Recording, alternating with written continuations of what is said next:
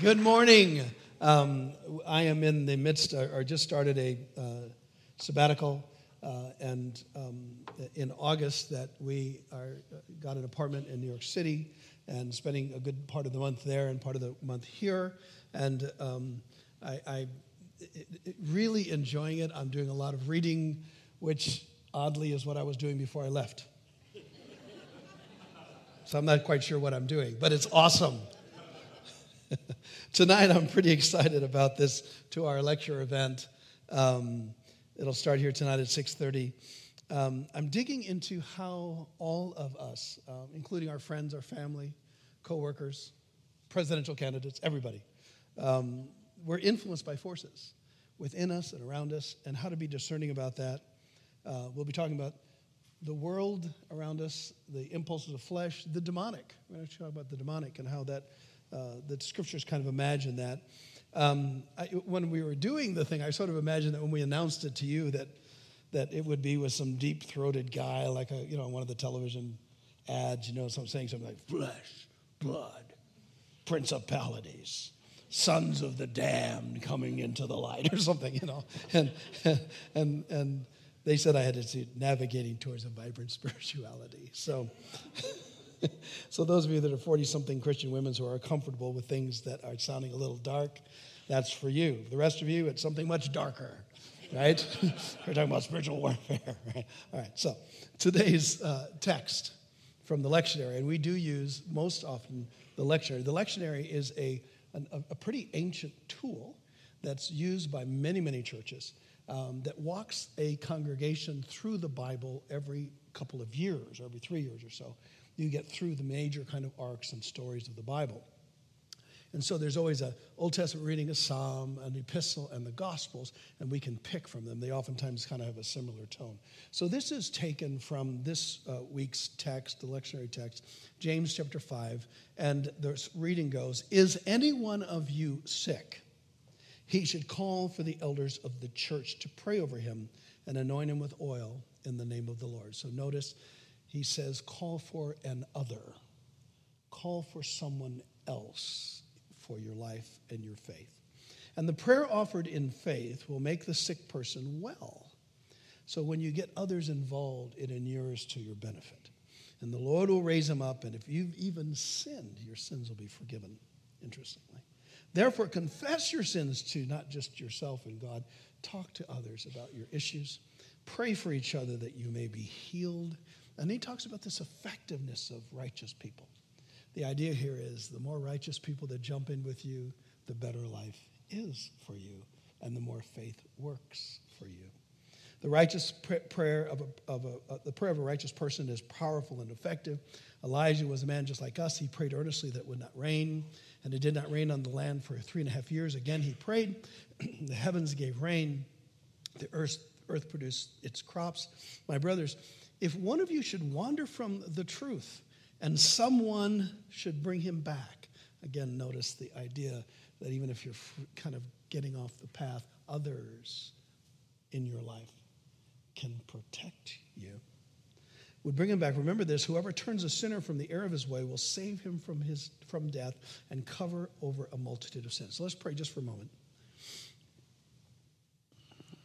Spirit of God, as we come to the text and as we open our hearts to these ideas, would you form us? Would you mess with us? Would you recalibrate us? And maybe help us to see things in a way that help us say yes to the Lordship of Christ in a deeper way so that our lives are different. Thank you. New life is possible for us at any point in our lives if we can learn how to say yes to you more completely. In the name of the Father, and the Son, and the Holy Spirit, everybody said, Amen.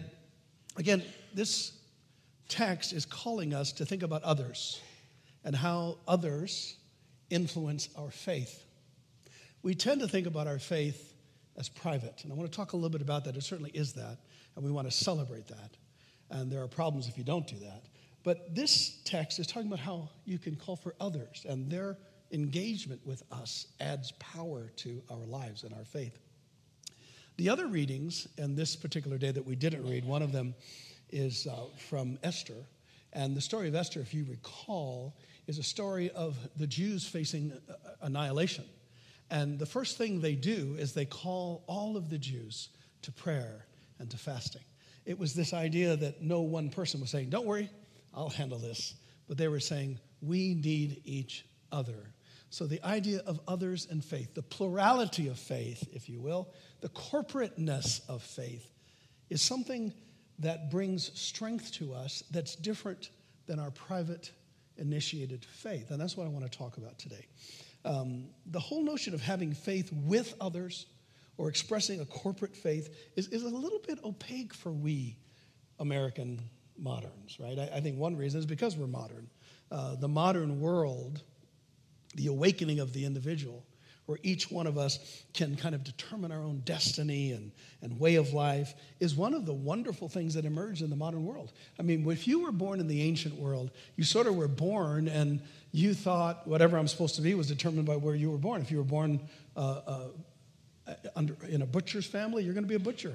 A baker, you're going to be a baker. Candlestick maker, you're going to be a candlestick maker, right? So you were, whatever station in life you were born, they had the sense that that was who they were supposed to be. And that, the gods or God controlled everything, and that nature kind of controlled things, and the political forces controlled things. So your sense of me-ness, who I am, was more to step up and say, who am I supposed to be?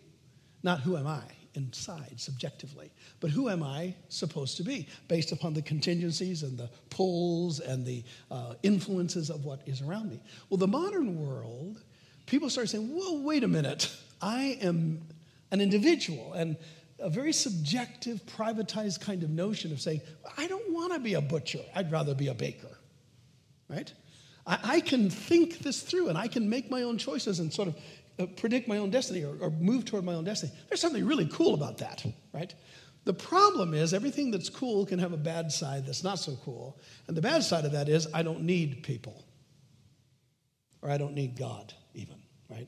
And so I think that one of the problems when it comes to being moderns, again, is that even though there's so much good in it, there is a kind of problem in that we tend as moderns to think, I can do this myself, all right? Add to that the fact that we're Americans, and I'm glad I'm an American. I tell you, you travel around the world a little bit, and you'll come back and kiss the ground. America is an amazing place. I love being American. We have our issues. One of them is rabid individualism. There's sort of a mythology in the American mindset that, we can pull ourselves up our own bootstraps and we can make it ourselves, and the people who are strong don't need anybody. That's part of what makes us strong. We can make it. We're independent. We can make it in life, and that spills into our faith. There's an old Tom Hall song, and it's a real song. It's on my next album that I'm doing. It goes like, you've heard me sing it before, those of you that know me. It goes like this. It goes, me and Jesus, we got our own thing going. Me and Jesus, we got it all worked out. Me and Jesus, we got our own thing going. We don't need anybody to tell us what it's all about. Yeah, that's us. This kind of notion that I can figure this out. I don't need anybody. That rabid individuation. That's problematic when it comes. It's wonderful in one sense because we need to own our stuff. It's problematic in the sense that we think we need to own our stuff without any help, right? That I don't need anybody. We're also, one of the reasons I think that us-ness, if I can make up a word, the us-ness of faith is opaque to us is because we're Protestants. I love the Protestant imagination in that it challenged the idea that's in the middle of the Middle Ages, or right at the height of the Middle Ages, that the church was in control of spirituality, controlling it with sacraments and that kind of thing. And Martin Luther stands up and says, no, that's just nominal Christianity. If you're not personally engaged, if you're not personally trusting God, if you're not crossing the threshold of heart of faith as an individual, you're just a nominal Christian. Christianity demands faith and trust as an individual to God. There's something really powerful about that. So the Protestant imagination basically says, I am not going to participate in a nominal Christianity or Christianity by name only. I want the transformative kind. I want the kind of faith that when I engage with it, I'm a different person. So it's something very, very beautiful. But, sometimes when we move in culture, we go from one ditch to the other ditch.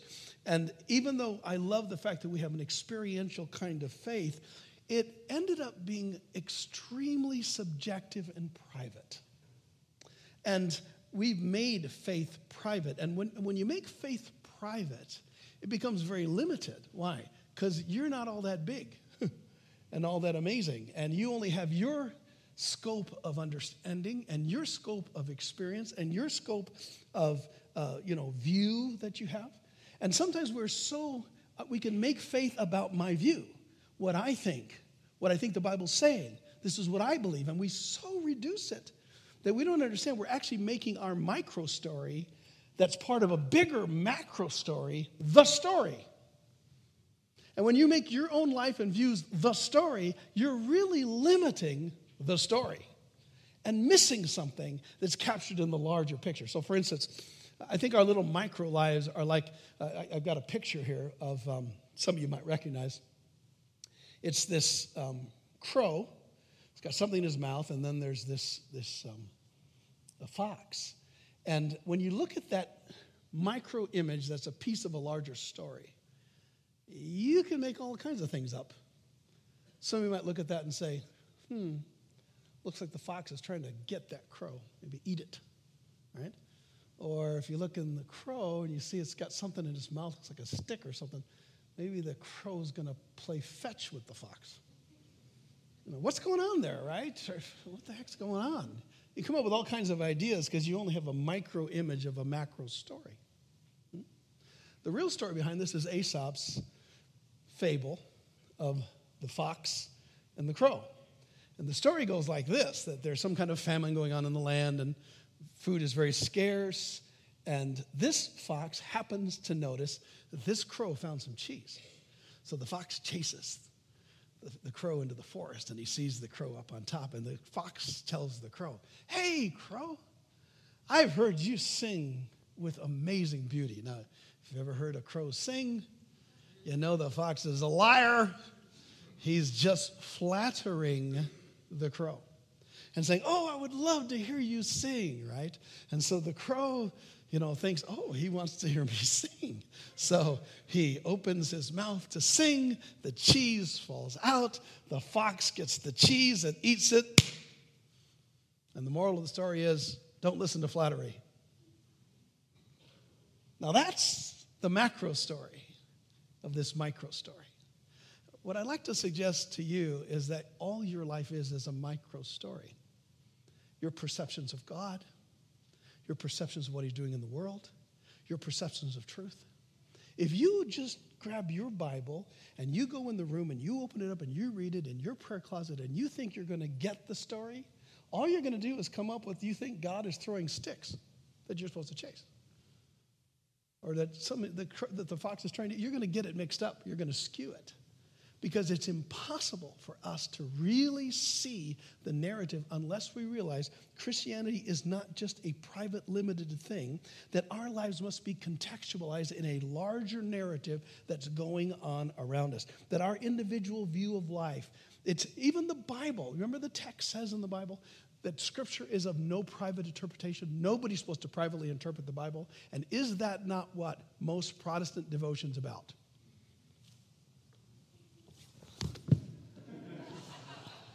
Right? At least that wasn't my life. But so we need the ouch. We need the. Do you notice how gingerly I went down? But it still hurt. It's old age. It's going to leave a mark. I'm telling you right now. For about 6 months. Anyway, never mind. Dang. So we need more of the story. In other words, we need our lives to be contextualized in us. But us isn't easy. It's hard to think that. I think because us, if we embrace a kind of idea that I need you and you need me, that I need others, that it represents a kind of humility that eludes us. And it represents a kind of vulnerability in us, that I actually say to you, I need you, that I can call for the elders, or I can invite you to pray for me. It's one of the beautiful things I loved about Francis, Pope Francis. If you've watched any of the story of him being in the States, or if you know anything about him, he actually is a charismatic. I don't know if you knew that, but he's a tongue-talking Catholic guy. And some of my friends know him. But anyway, the point is that one of the things I love about what he says is he leans into people and says, please pray for me. I love that. The idea, I need you. I can't trust me. It takes a kind of vulnerability. And in a way, it's kind of anti-American.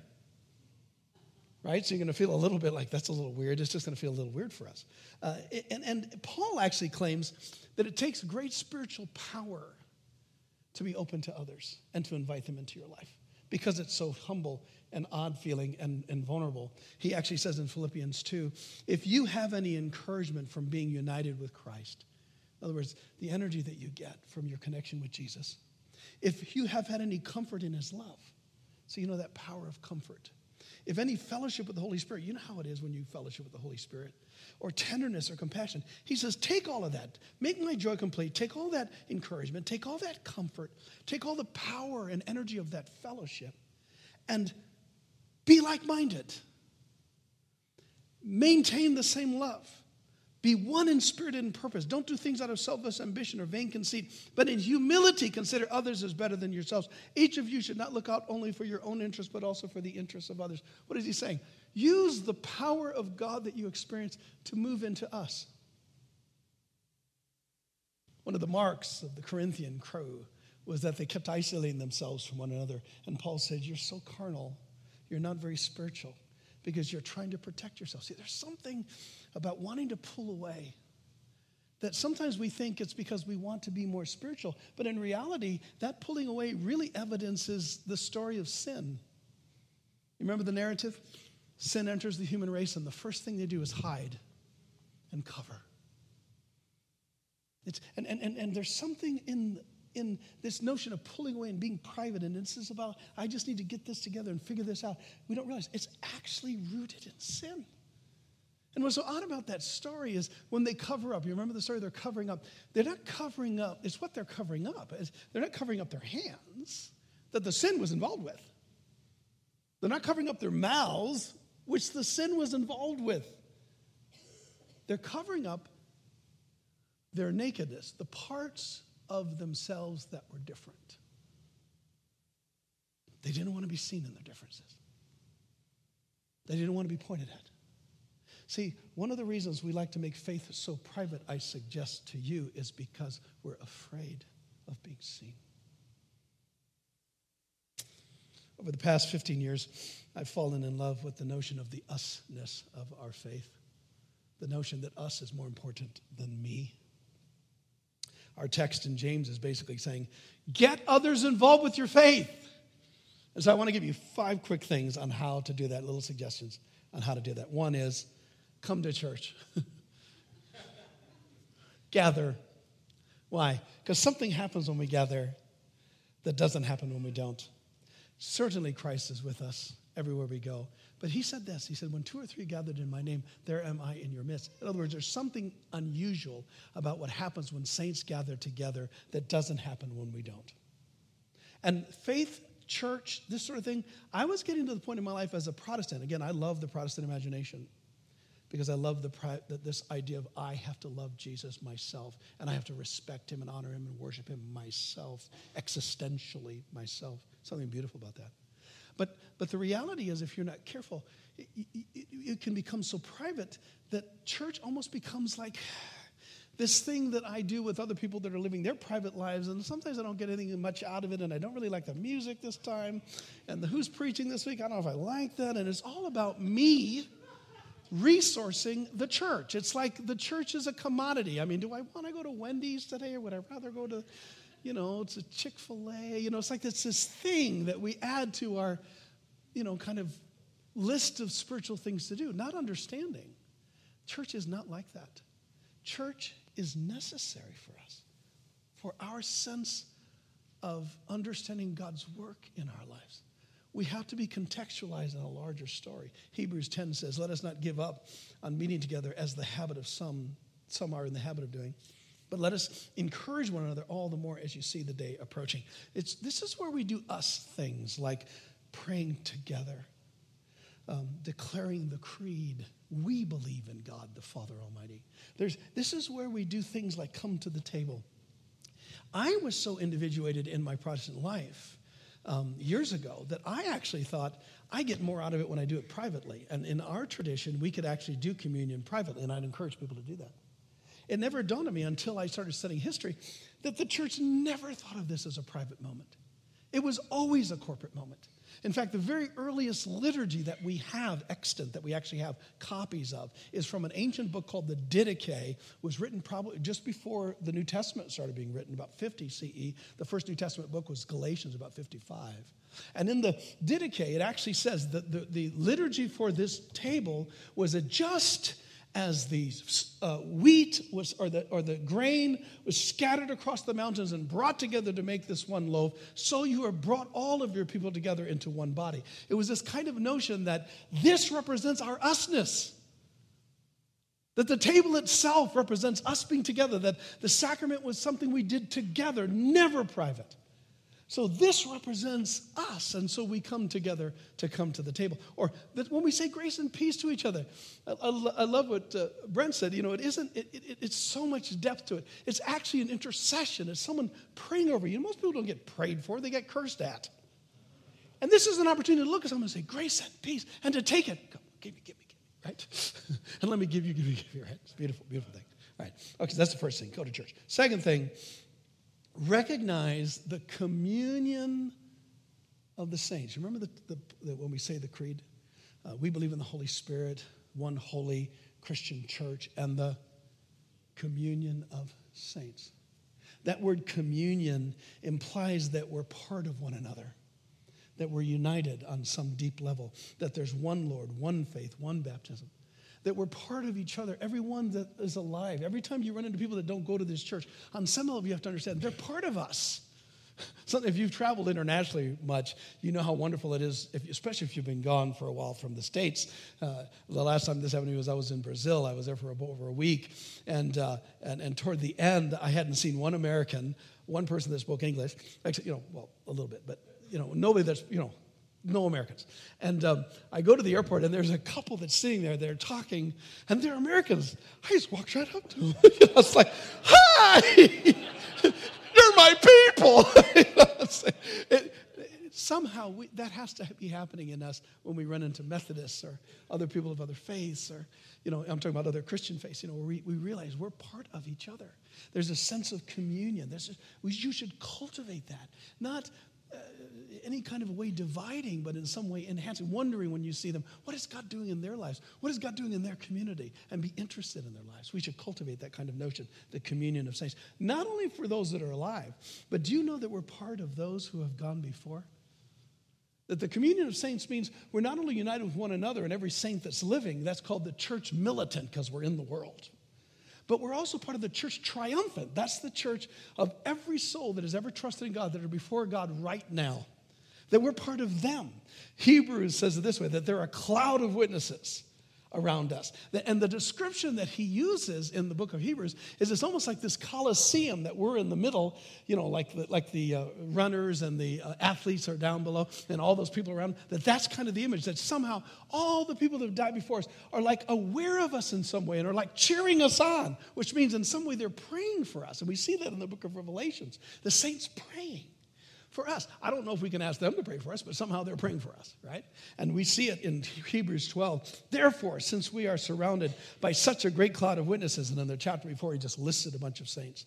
He says, let us throw off everything that hinders and run the race that's before us with perseverance, the race that's marked out for us. And then he says a few verses later in chapter 12, you and I have not come to a mountain that can be touched, that is burning with fire, to darkness, gloom, and storm. He's actually describing the chapter or the scene in the Old Testament where they got the Ten Commandments and all that. You can read about it. All this crazy stuff was going on with Moses and the words. To a trumpet blast or to such a voice speaking words that those who heard it begged that no further word be spoken to them because they could not bear what was commanded. Even if an animal touches the mountain, it should be stoned. The sight was so terrifying that Moses said, I'm trembling with fear. He said, we haven't come there. When we gather, here's the image.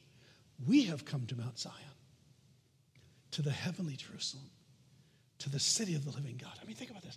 Every time we worship, this is what's going on in the background. Somehow we come in focus with those that have gone before us. And we come to Mount Zion, to the city of God. We've come to thousands upon thousands of angels in joyful assembly. The angels are aware of us. To the church of the firstborn, whose names are written in heaven. You have come to God, the judge of all men, to the spirits of righteous people made perfect. That was all the saints that have gone before us. We've come to them. Every time we come to the table, they're right here with us in some way. They're somehow aware of us. The usness of this. To the Jesus, the mediator of the new covenant, to the sprinkled blood that speaks better than the blood of Abel. See, this notion that we're part of this whole big thing, it helps us to get a bigger picture of what's going on and what God's doing in the world. It's us. These are the ones that we receive sacred text from. These are the ones that we received our theology from. The traditions that we embrace come from these that have gone before us, and they're aware of us. So that's number 2. Number 3, what would enhance our usness awareness is I love to pray, come to love to pray, the us prayers. Like, our Father who art in heaven. I don't say my Father who art in heaven. I say our Father. We say our Father who art in heaven. It's part of a family. And give us this day our daily bread. It's the notion of intercession. It's the notion that we're called to pray with each other and for each other. There's something very, very powerful about that. That's one of the reasons I love, part of the way I participate in the us is praying historical written prayers. I was in a tradition where we did not pray written prayers. Most of us didn't even pray the Our Father. We thought it was just rote. We thought actually Jesus warned against it, that it was just babbling, right? And so every prayer I ever prayed, I was taught it ought to be spontaneous and just from the heart. Now, don't misunderstand me. I love spontaneous prayer. I love praying from the heart. I do that a lot. But I found out that there are written prayers, some of them very ancient, that are so beautifully articulated that I can jump on them and ride them with my piety. I can jump on them and ride them with my love for God. And they're so beautiful. So let me give you an example. If I asked one of you guys to come up here, or I prayed for the lost and said, something like, Father, we pray for the lost. We pray that you'll help us reach more people for Christ and that people will come to you and that the church will be sensitive and open and represent you well. I mean, that's a prayer that works. I mean, and different people would pray it more articulately, whatever. But then I run into these ancient prayers. Here's one of them. And listen to this. It's the same prayer, but said in a different way, more carefully. Lord Jesus Christ, you stretched out your arms of love on the hard wood of the cross, that everyone might come within the reach of your saving embrace. So clothe us in your spirit, that we, reaching forth our hands in love, may bring those who do not know you to the knowledge and love of you for the honor of your name. Amen. And I read a prayer like that, I say, that's a slap your mama cool prayer. I mean, isn't that a wonderful prayer? Right? I mean, there's so many beautiful prayers. That's why I use the Book of Common Prayer. Google it. Get a Book of Common Prayer. There's so many beautiful prayers. And what's cool about it is you're praying prayers that others have contributed to. And it's like we're all praying. I know that this prayer has been prayed multiple times, and so I'm adding my voice to the chorus. It's like I'm a Packer fan. God bless the Packers. I'm sorry. Don't go there. Okay, I won't. But I've gone to Packer games, right? And some of you have gone to games, different games. And you know how you become one with the crowd? Ah, you're all yelling. You're like one with the crowd. You become a fan, right? You're one with it. Somehow there's something about that when I'm praying a prayer that's been written that I know hundreds of thousands, if not millions of saints around the world for centuries have prayed some of these prayers. And it's like we're all going, ah! Anyway.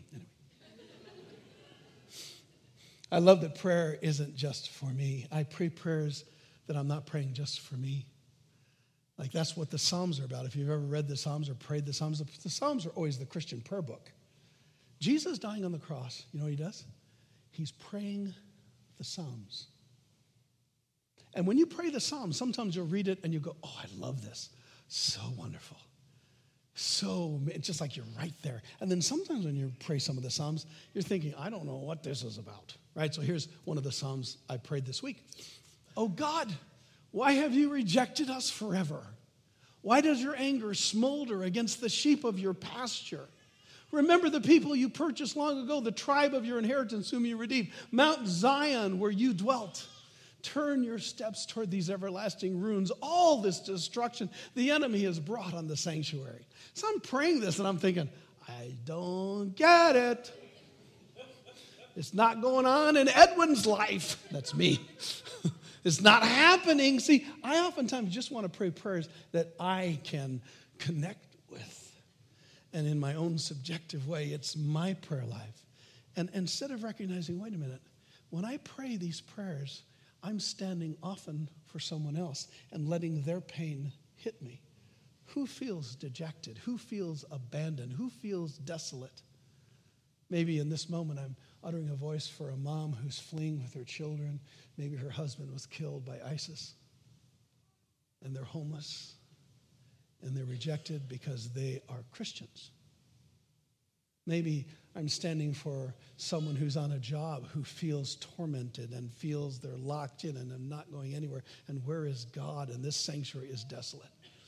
Maybe I'm praying for some family who loves God, but somebody in the family is creating such chaos, it feels like their whole family is going to fall apart, and they don't know where God is, and their heart is crying out. So what we do when we pray these prayers is we don't do them for us.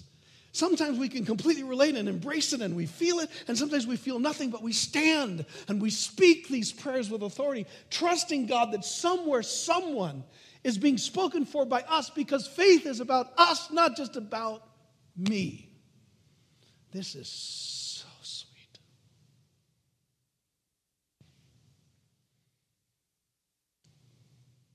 Fourthly, if you want to have more usness in your faith, we need to learn to bear with each other's stories in a covenantal way. What do I mean by that? Most people think when they think about church, they say, well, I don't feel connected and I need more friends. But what they're thinking is they want friends to assuage their loneliness. They want friends with important people so they feel more important, or cool people so they feel more cool. Their longing for friendship is self-love. Spiritual friendship in the context of the church is not about self-love. It's about looking at people and realizing that it's sacramental, that you are going to love people and engage with people because you're not trying to feel better about yourself, but because you believe on some level God is saying something. He's saying something either through you to them or through them to you. And you're open in your heart. I remember open in your heart looking for what God is saying and not just trying to assuage your own interests. I remember years ago I was in Bible school in the 70s. Some of you were not here in the 70s, but in the 70s. And the president of the school was really a rock star in the Christian world that I was part of. And I really wanted to be a friend with him. I worked in the office, and some of my other friends actually were friends, would go to his house and stuff. And I would think, I want to go to his house too. I want to be friends. And I could never connect with him. We never connected on that kind of level, even though I worked right around him. And I remember getting pretty agitated about it, and I started praying about it. God, why can't you open a door of friendship? Because I really want to be this guy's friend. And I kid you not, I'm sitting I can tell you I remember right where I was sitting on the apartment steps of the apartment complex I lived in, and I heard in my heart, I think it was the Holy Spirit, and I heard this: don't long for friendships I don't give you, because friendships are the stuff of destiny. What if in our friendships we should do like Jesus said, when you walk into a banquet, go to the lowest place? What if we do like Paul said, that we should try to befriend the lower, move toward people that we don't necessarily want to move toward? Maybe God is in that. Maybe our longing to connect in churches is because we're such selfish twits. Instead of loving, caring, covenantal people. And don't be surprised if you enter friendship this way that God doesn't give you someone that's extremely disappointing. Do you remember Naaman, the leper? The Old Testament? He's a leper. He can't get, nothing's working for him. And somebody said, I heard there's a prophet in Israel who can get you healed. Now, he is a big dude in his world. And so he goes with a whole, group of people, in pomp and circumstance, thinking he's going to be met with pomp and circumstance and something amazing done for him in a way that demonstrates his greatness, appropriate to his station. And so he doesn't even get close to Elijah's house, and Elijah sends out a servant, Gehazi. Gehazi comes up to him and says, the master said you're supposed to go and dip yourself in the river 7 times. He's livid. He is torqued. He is mad as a hornet. The river is back where I live. It's so much better than this disgusting river at Israel. I'm not going to do that. He was just torqued that he was discounted and had to do something like dip himself 7 times. Why 7? Why not 8? Why not 4? Why not 2? I dip myself 7 times. He's just mad about it. And one of his servants said, Master, what do you have to lose? So he goes and humbles himself and dips himself 7 times. When he comes out the 7th time, he's completely healed. See, sometimes God asks you to do things you think are below you, beneath you. To engage with things that you think, I really wanted this. But if you want to jump into the us-ness of life, you need to decide in your heart to look at the people around you and realize in the church, the people around you should be closer to you than own family members. Covenantal.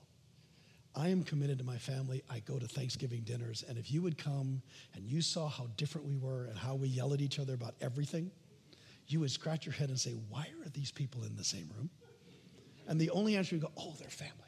There's no other reason. Right? Some of you have families just like that. Right? We should be more committed to each other, but we're not. We're scarcely committed because it's all about me, and I only come when... See, we have to buy into this. Okay, I need to shut up. 5th thing, last thing, decide by faith. The call of these texts, the text we read, James, is to invite the other into your spirituality. And the truth is, when you depend on others, you will be disappointed. But you still must. The call is for you to depend on them, not that you always get helped by doing it. The call is for you to depend on them, not that you won't be disappointed. You will be disappointed. Are you kidding me? The more I get to know some people, the better I like my dog. But the call is to move toward people. That's your call. And to do it as unto God sacramentally. The usness of our faith is better than the me-ness of our faith, even though both are essential. Father, as we come to the table, we're asking you by the power of the Holy Spirit that you will help us recalibrate our souls to include more than our individual lives, but our usness. Help us to see you present with us. In the name of the Father, and the Son, and the Holy Spirit. And everyone said, amen. Why don't you... Thanks for listening to this message from Sanctuary Church. If you're in the Tulsa area, we invite you to attend one of our weekend services at 5 p.m. on Saturday, 9 a.m. or 11 a.m. on Sundays. And if you would like more information on who we are and what we're about here at Sanctuary, or to give online, please visit our website at sanctuarytulsa.com, or you can download our mobile app from the App Store or Google Play. We hope you'll join us again next time. Have a great week.